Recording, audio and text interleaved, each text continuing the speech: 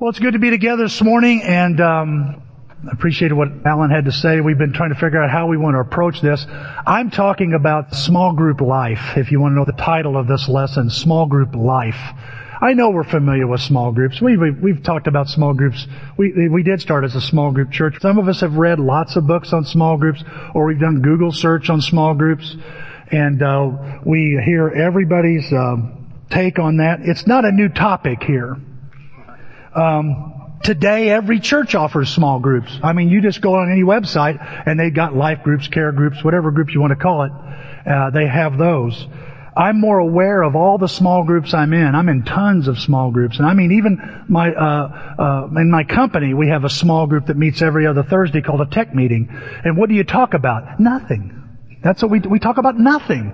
But then we end up talking about something. We talk about church stuff because all the guys in my tech meeting are members of Greater Alton, and they're Christians. And so we end up talking about what the scriptures are teaching as it relates to business, but as it relates to life, period. We just can't help it. That's what we do. We talk to each other almost every day, whether it's through texting or we're always bouncing stuff off each other. And a lot of times we get together and have, at Frank's, and I recommended donut sticks the other day, and the Baders went and they hated them. But I'll tell you, I want to recommend something to you. It's the egg sandwich over at Frank's on the croissant. Best sandwich. Make sure you get it on Swiss cheese, okay? 2 eggs hard, bacon. Oh, it's to die for. And so I'm slowly converting a group. I know we know lots of passages, okay, back to this lesson. We know lots of passages about small groups, am I right? We look and we see them. We see them all over the place. I was reminded of in Romans 16, the Bible talks about Aquila and Priscilla, that the church that meets in their home, and then it talks about Gaius in the same chapter, the church meeting in their home. Well, you know a church this size can't meet in somebody's house, even this size. And the church was big. So we know it was a small group, right? I mean, it doesn't take much to figure that out. But they met in homes. And there's that passage where they, in Acts 5, where it says they never stopped teaching. They went in the temple courts, big groups, and from house to house. Now, it sounds like the Nazis, but not the SS, okay? They went in homes and they taught in homes. Last week in the pulpit, I point up here is where I usually stand, that there was, we talked about the house of Cornelius, if you remember. His household. He brought his friends in, his family in to hear the Word of God. Now, he didn't take him to the temple. He didn't take him to a synagogue or a church building or a public building. He did it right there in his house. There was something personal about that. So we see these groups all the time. And probably the biggest one, the biggest passage that I think of is Acts 2. And I want you to know, I read it every time and I am just perplexed and I am torn because of what God wants His church to be and the reality of what it's really like. And I can't stand it. I can't stand the gap. Anybody know what I'm talking about? When you read something in the scriptures, you go, I know that's supposed to be that way. But then there's the way it really is. And if you're not very mature, it'll just wreck you. It'll just wreck your mind, wreck your faith. And so you gotta go, well, do I put up with this? Do I put up with this difference? You have to. If you want to get to where God is, you've got to put up with where you really are. It's kind of like on a, long vacation. One time we went to Colorado, and my sons brought their girls with them, and the air conditioning broke down. This was in June, I think, or it was July or something. And air conditioning broke down, and we're driving through Kansas with no air conditioning, and I was drawn back to the 60s when we were in a station wagon and there's no air conditioning, and I'm like, this is killing us, and I'm going, but we have to put up with stuff if we want to get where we want to go. You've got to put up with stuff if you want to get where God wants you to go. Okay? You've just got to put up with it in each other, in your own life. Am I making any sense here so far? Now let me read this passage to you. It's Acts 2. It says, they devoted themselves. It starts off, I think, in verse 42. They devoted themselves to the apostles' teaching. We know the passage. To prayer, to fellowship, to breaking of bread. Everybody was filled with awe. In other words, they were just like, this is great. Why? Because they devoted themselves, the benefit was, wow, what an atmosphere to be in. It goes on to say all the believers were together and had everything in common. Now that doesn't mean, you like TV2, or you like chariot racing. That wasn't what they had in common. Everything they had, they shared. They'd sell their possessions and give to each other. Somebody needed something, I'll help you. Let me help you out here. It was just that kind of atmosphere in the early church. And it says every day, it says they met together in the temple courts. Well, is it saying this big group, they were meeting every day, pockets of them every day, or did every person meet every day? I have no idea. I just noticed every day was their focus. They made time for each other. Now, before you start saying, well, it's harder today to make time for people, these people didn't have supermarkets, cars, TV, phones, all the stuff that speed things up for us. They had to walk everywhere, just about.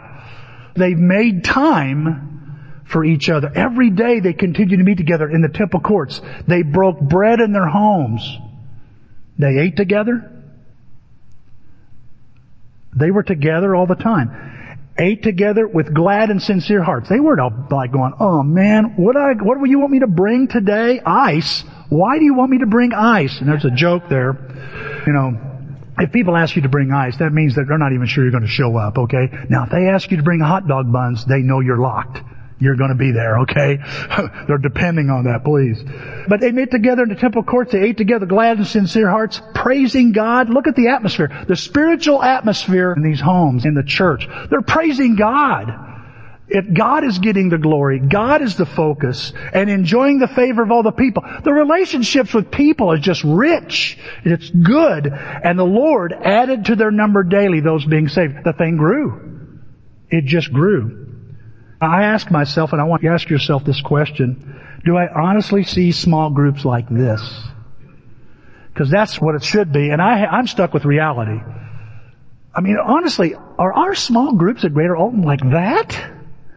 You see, when I ask people what small group mean to them, if I ask them, or if I say this, I say, how is small group going? That's probably the question. How's small group go? They usually answer the same way I say it sometimes. Well, we met at so-and-so's house, and not everybody was there. We went over the sermon. There was some pretty good discussion. Notice what the focus is? The meeting. I didn't ask how a small group is implied. We think, well, you're asking about the meeting, right? And I've been guilty of this. I've promoted the meeting. Why do we get this idea that it's about the meeting? Maybe it's because there's a bunch of books. When you read small group books, they spend a lot of time talking about how to do the meeting. That's possible, okay? I think it's because of the commitment that we make. I think it's formed by the commitment I make to small group. Because a lot of times I'm making commitment to be at the meeting, and that's just about it. And we just want to change that. We want to expand that commitment to not be just about a meeting, but a commitment to meeting people, to meeting each other, to connecting with each other. And that's small group life, not small group meeting. See, the Bible, I'm noticing, doesn't focus on how to do small group meetings. You might get a small group book, it says it, but I can't find a lot of verses in the Bible that say, okay, this is what you do, and this is what you do, and this is what you do. No, it's not talking about small group meetings so much as small group life. And I believe there's a big difference between the two. And we need your help. I need your help. God needs your help in changing the way we view what small group is about. It's not a it's not a location or a time. It's a way of life. It's a way of life. I mean, I look at this passage in Acts 2 and I go, man, their commitment level is off the chain. I mean, they're spending every day together. They're investing lots and lots of time. And I'm learning something about this. When I make a commitment like that, I notice that my relationships get deeper, that change and maturity begin to happen, and people are added to the body of Christ. The mission of the church is even enhanced by small group life. You see, your idea, my idea of small groups, it really has an impact on what I expect in a small group and what how my approach to small groups. It's not a mini worship service. It's not a mini worship service. It's not another Bible class. You follow me so far? It's not a therapy group. I know some of you here, you can't wait to get to groups so you can talk about all your problems. And I'm not saying you can't talk about your problems. I'm just saying it's more than that. It isn't just about therapy. It's not a club. It's a community. It's a community. What's community mean? It means people know me and I know them. That's all it means. It means this idea of living together. It's a way of life. And see, small group accomplishes God's desire for koinonia to occur in the body. It makes it possible for fellowship, sharing together, everything. I can only think of one kind of small group where we share everything, and it's my family. My mom and I, when we were growing up, we could talk about anything. You know, my dad did not have the sex talk with me. My mom did. All the time. All the time. I mean, it wasn't like we need to sit down and I need to tell you about the birds and the bees. Oh, I've seen the pigs do it, Mom. I know how it works. No, there's a lot more to it than that. She taught me how important foreplay is. Your mother? My mom. We talk about anything. There was no taboo topic. Am I right, Danny? I mean, my mom would bring it up. Hey, one time she said to me on the phone, "You treating her right? Huh? All I can tell you is my dad and I wouldn't do it if he didn't treat me right. I'd shut down." Is she shutting down on you? Oh, Mom, I'm a little uncomfortable. I'm not.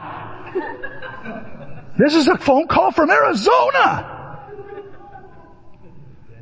Will you talk about everything? What's that? Dad's talk consisted of no footprints on the bed. No, I don't want to hear that. That was wrong. Maybe that's what he did with you. I mean, I don't remember that discussion. And all I'm just saying is that when that's what it's, all I can think about, all I can compare it to is family. To my DNA family. You know, when you look at Jesus one day, and Jesus was involved in mega groups, 5,000, 3,000, you know. He was around large groups, but he was also, he was around small groups. He had that 12 guys, you know. He also had a few others. I mean, think about this, folks. When Judas killed himself and there was an opening, there were 2 other guys that fulfilled that qualification. So his group was maybe a little larger than just the 12. But the 12 is what we hear about all the time. And out of the 12, we hear about 3, Peter, James, and John. And out of the 3, there's his best friend, John. And there's people that try to make a point out of that. The thing I just noticed is, it's just like a family. You've got a size of a family. You got a certain size, you got a little bit maybe extended. And in that family, you've got some that are closer to you than others. I know we don't want to say that, moms. You ever said to one of your children, you know, I can talk to you, I can't talk to the other 2? I found out my mom said it to me one time, then I found out she said the same thing to Danny. I'm not sure about Mike, but she said it to Danny. And I'm just saying, you know, you have that. You have this camaraderie, this unity, this family unit kind of a thing. Well, Jesus one day was with his disciples, with his 12, and he's in a crowd. And there's I don't know if there was a knock at the door. Someone said, "Hey, Jesus, your mom and brothers are out here." You know, one of his brothers, his name was James. You know, and Mary is that, "Hey, they're out here. They want to talk to you." And this is what the Bible says in Matthew 12. It's a very controversial passage because we don't like hearing this scripture. A lot of people don't like hearing this. But it's what Jesus said. He replied to them, "Who is my mother and who are my brothers?" Well, Jesus, Mary is your mother and here's your brothers right here. No, he's not asking them to identify him. He's going to identify them. Who's my mother and who are my brothers? And it says, pointing to his disciples. He just pointed to his small group. And he said, these, here, right here in front of you, are my mother and brothers. Whoa, what are you saying? I'm saying just like I need my mommy is in my small group. Just like I need my brother. A brother's born for adversity, the Bible says. My brother is right here. Now, is he saying he's anti-family? No, we know better than that. Is he saying that Mary and his brothers don't matter? He's not saying that. I want you to understand, I'm not saying, and listen, he's not saying that my DNA family should come last. He's saying, my family's first. Those in my family are first. Aren't you glad Jesus has you first in His family? He thinks of you first. Do you think of His family first? Or do you find yourself settling for DNA family? I want you to think about that. He says, here are my brothers and sisters. For whoever does the will of my Father in heaven is my brother and sister and mother. Last week after I got through preaching, I had a guy stop me out in the foyer, and he says, Tim, I really appreciate that last point you were making, that great families serve God and serve others. And I noticed you brought up a quote from Wyatt Earp. Remember where he says, Gene Hackman says, nothing counts so much as blood, the rest are just strangers. And then you kind of turned it from that our family is not just our DNA family. And I was surprised you didn't use the term blood is thicker than water. And I go, oh yeah, that would have been, because, but you know the original meaning of that, don't you? And I go, no, I always thought it meant, family first. Blood's thicker than water. And by the way, when you do a analysis of blood, it is a little thicker than water. I mean, that's not what it's meaning though. It's not talking about that. And he just goes, well, let me tell you the way it's worded originally. Originally it was said like this: the blood of the covenant is thicker than the water of the womb. That the blood of the covenant is thicker than the water of the womb. That's the total opposite of what I've used it for. Gene Hackman, you're wrong. And Timmy, you're wrong too. You're wrong too. This term they used was used to describe the bond between soldiers in a war. But think about this. A lot of guys that have served combat together, aren't they tight? Sometimes tighter than they are in any family? Because they've been through the worst. They've been through some hellacious things together. They were assigned together. Remember, boot camp didn't get along, but then they start learning. They spend all this time together. All this time in the mud, in the sunshine, cleaning their gun. You've watched Forrest Gump. There's gumbo shrimp, fried shrimp, tater shrimp. That's about it. They share everything. The blood of the covenant. It blows my mind. I said, I didn't know that. So I looked for myself to see if that's true. And it's true. The blood of the covenant is thicker than the water of the womb. Then I got to thinking, Hebrews 10 says this in verse 19 in the Praise translation, and now we are brothers and sisters in God's family because of the blood of Jesus. And He welcomes us to come right into the most holy sanctuary in the heavenly realm, boldly and with no hesitation. What's He saying there? He's saying, you want refrigerator rights? You got them. In God's family, you can come to the throne. That's only for family. And where does it come from? The blood of the covenant. Of the covenant. Now I'm beginning to understand why Jesus said things like this when He said, hey, I didn't come to bring peace but a sword to divide families, fathers and sons, mothers and daughters. Well, that just sounds so anti-family, Jesus. No, I'm just stating the truth. My family's that much more important. If you're going to be a part of a family of God, your values are going to be different than the values of your family, and they're going to cause friction. That's just the way it's going to be. Why do we try so hard to make peace with our families? Water down our commitments so we can have peace in our families?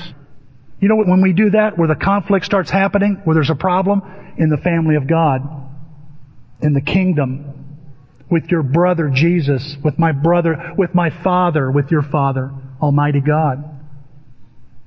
No wonder he says things like, he warns us that the members of your own household are going to be your enemies. Why? Because you're in a different family. Different values. Kingdom values versus worldly values. I know what that's like. My mom and dad thought I was nuts. My brother he used to think I was nuts. Now he's nutty as me. You know, you have these conflicts. Why? Because the family on earth is saying this and the family from heaven is saying this. So what do I do? And he says it's going to create conflict. The blood of the covenant's thicker than the water of the womb. No wonder he says things like, you're going to love me more than your mother and father and sister and brother and everybody else, including yourself. Why? Because love, coming into my family listen, Jesus is your brother. He says, you want to come into my family? You want to follow me? You want to follow my Father? Drastic difference in the way you approach God's family than you do your family. I don't like that. I don't like I don't like this. This is scary. Also, that's why he promises when you give up your mother, father, sister, and brothers, he'll give you more mothers, more brothers, more sisters. You get a bigger family. I understand that firsthand too. When I became a Christian, my family wrote me off. I'll never forget going to church and a line of older women, Denise's mother, one of those, and all they did was hug me and didn't say a word, and I just started bawling because my mother wouldn't hug me. But God give me all these mothers. And then here's the brothers high-fiving me for making the decision to follow Christ. Then all these sisters.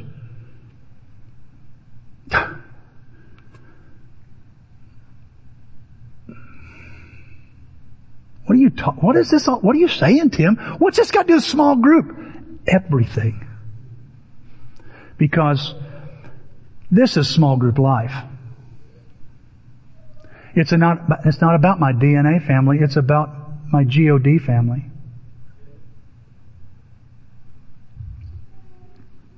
And I got, just think about this for a minute. If that's true, and I believe it to be true, then I got to break a couple of sacred cows in my life.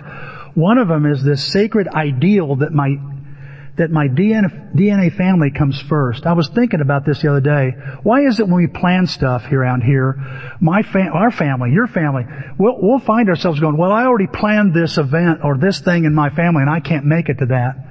But we would never put that in God's family, in the context of God's family. But in our DNA family, we sure will. Well, I can't break that. I expected to get some silence, because think about it, church. Where's our priorities when it comes to family? Like, again, I'm not saying family should be last. I'm just saying God's family should be first. First. Is that the way it is in our small group? Is that the way it's going to be in our small group culture? You will determine that. You are going to determine that. You know, I know the Bible says, and we talked about it last week. We spent a whole lesson, a long lesson, on what the idea of having great families. The Bible talks about loving our wives and loving our husbands, wives and marriages, and raising up children, and taking care of the elderly and our family. Oh, what's it? If a man doesn't take care of his family, he's worse off than an infidel. Yeah, those are all in there. But I've learned something. The Bible talks about, listen to me, I have found more references to the Bible talking about fulfilling my obligation to God's family than to my DNA family. There's much more teaching. Why? Because it was a problem then. It was a challenge then.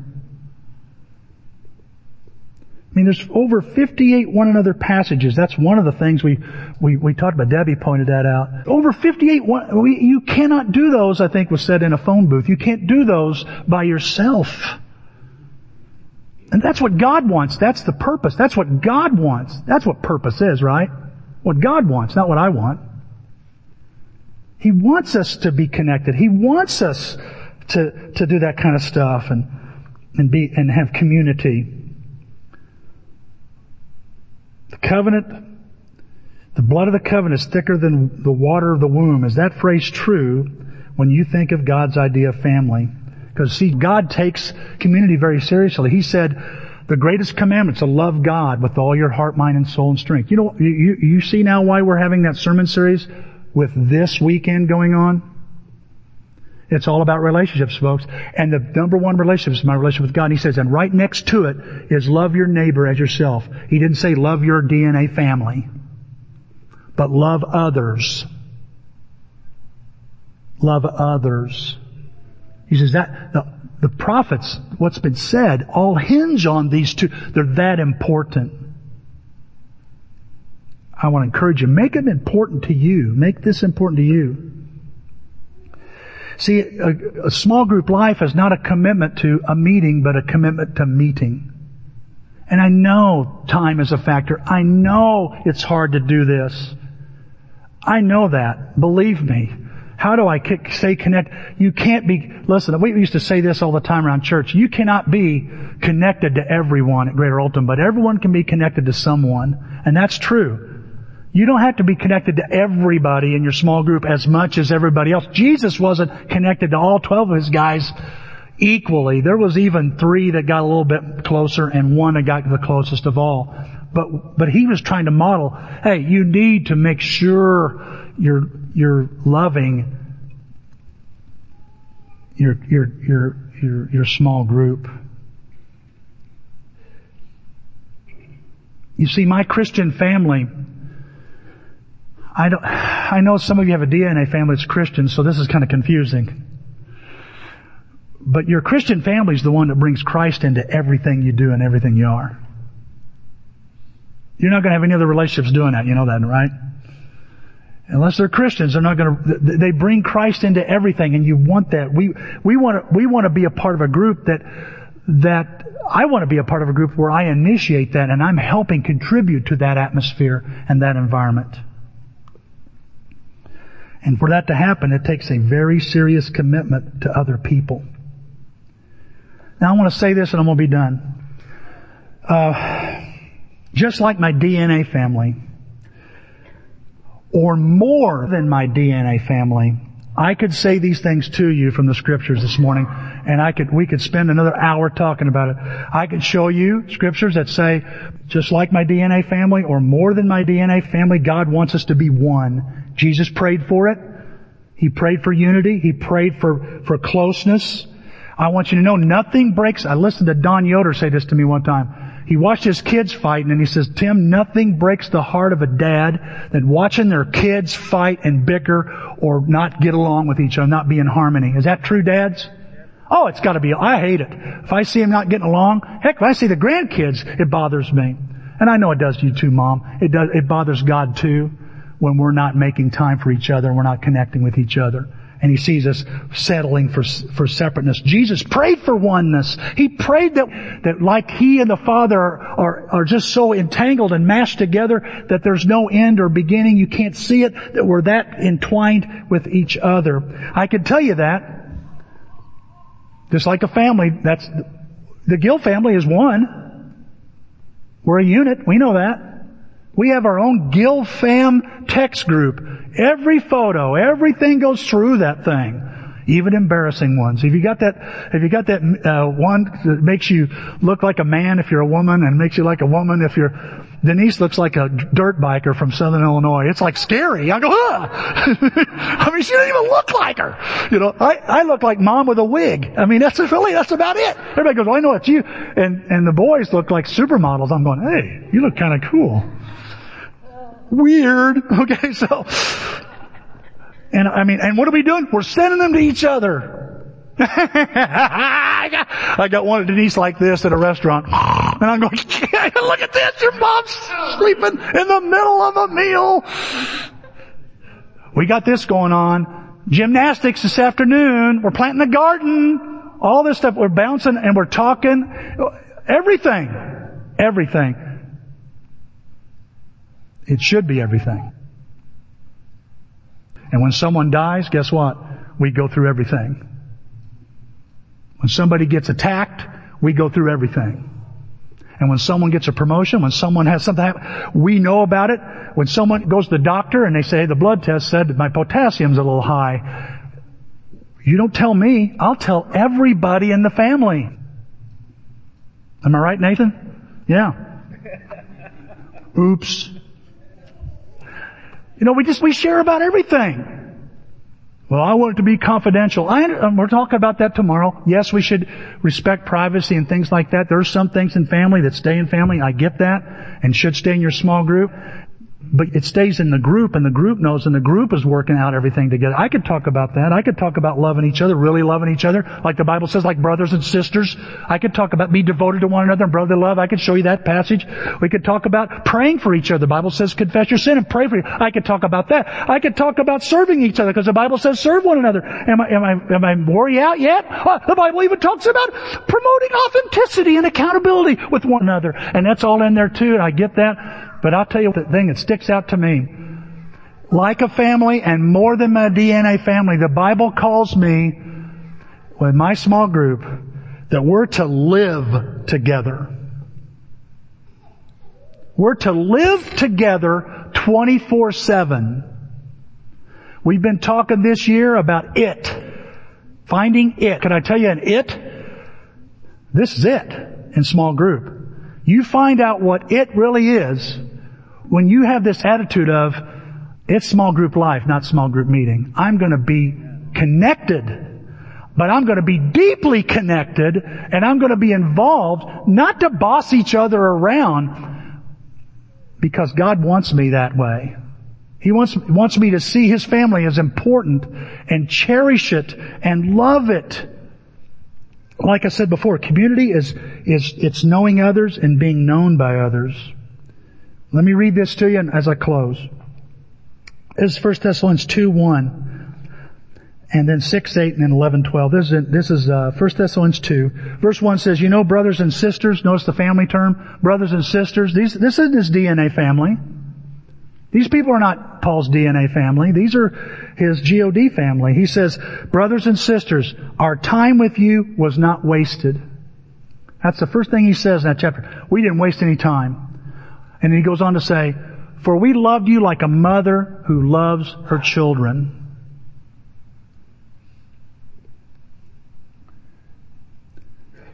He says, we felt strongly, so strongly about you. This is how he feels toward the Christian family, his Christian family. That we were determined.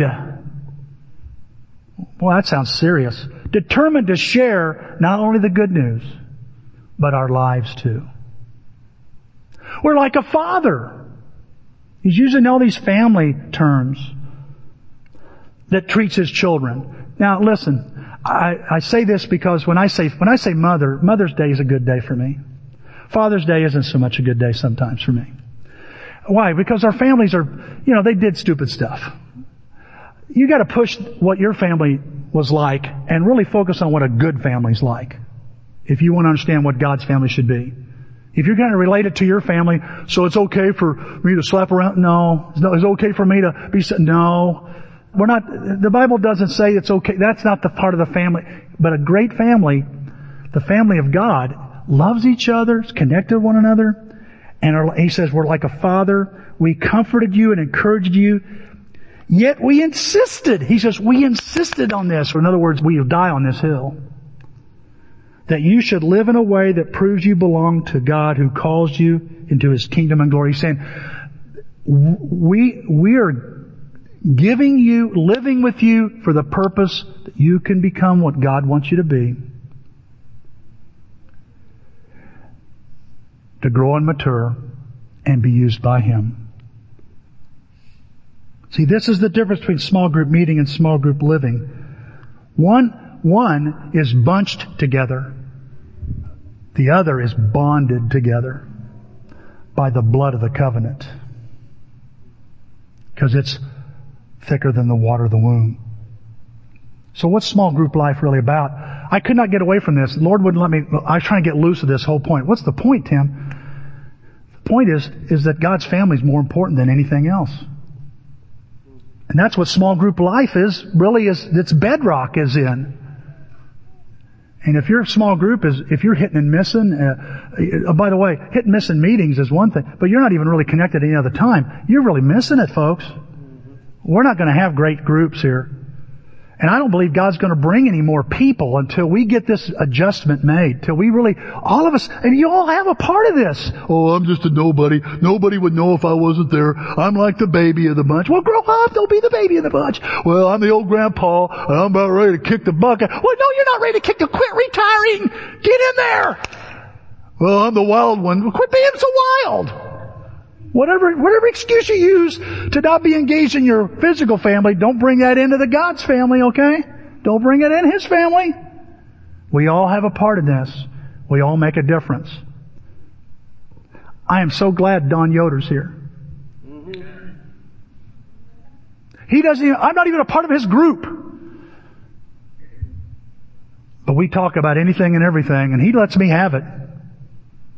I can say it. I can say anything I want to him. He can say anything he wants to me. And if we get mad, I don't know. We don't get mad. We just go, okay. But it's taken lots of time with that man, building things, riding to Pennsylvania on Halloween to get an eBay item and coming back. He insisted we stay in separate rooms. We're at the counter and he goes, oh no, we're getting separate rooms. I go, why, honey? That didn't go over. Stop it. Okay. But we talk about anything and everything. My guard is down with him. And I have to be careful because I don't want to complain too much. I don't want to poison him. Okay? And sometimes he can be real rough. And I need that. I'm just saying is that do you have, we build those kind of relationships with lots and lots of time. And I know the time is an issue. That's why I'm so happy that you here that have come. It's important enough to be here. I know it's May, for crying out loud. I know there's other things to do. I got a lawn to mow, grandkids to go see gymnastics, a diaper party, a birthday party. There's lots of parties, a lot of stuff going on. And here we are. And I would do that for my family. I listened to somebody say the other day, man, I would sacrifice to have this for my family. Ah, what an attitude to have in God's family, huh? Let's pray. Father, thank you for the bond, the blood of the covenant that's thicker than water. Father, when I teach this kind of stuff and I hear myself and I read this kind of stuff, I go, how am I going to do this? And Father, I just remember an old preacher, well, he's old now, he was a young man then, said to me, Tim, just spend time with God and spend time with people and it'll all kind of work out. Father, would you help us do that as we spend time with you, make time for people, especially this group that we're in, or the group that we're going to be in, that we'll just give ourselves to the group, sacrifice ourselves for the group, to let this blood of the covenant just bond us together and not just bunch us together, that there'll be this mashed potato love where the beginning of me and the end of me is lost in everybody else, and that like Christ, like Jesus and His group, that we don't limit our small group mindset, Father, to a location or a day or a formula, but allow it to be fluid, so fluid that we see it includes everything and it involves every day of our lives. Father, we pray for stronger relationships in our church. Oh God, could you help us get that somehow? Help us get there. And we know people are needing stronger relationships. And Father, let it begin with me. Let it begin with each of us to develop better relationships that ultimately bring glory and honor to you, that the world can see, oh, this is a body of believers. This is a body that belongs to you. This is your family. We pray in Christ's name. Amen.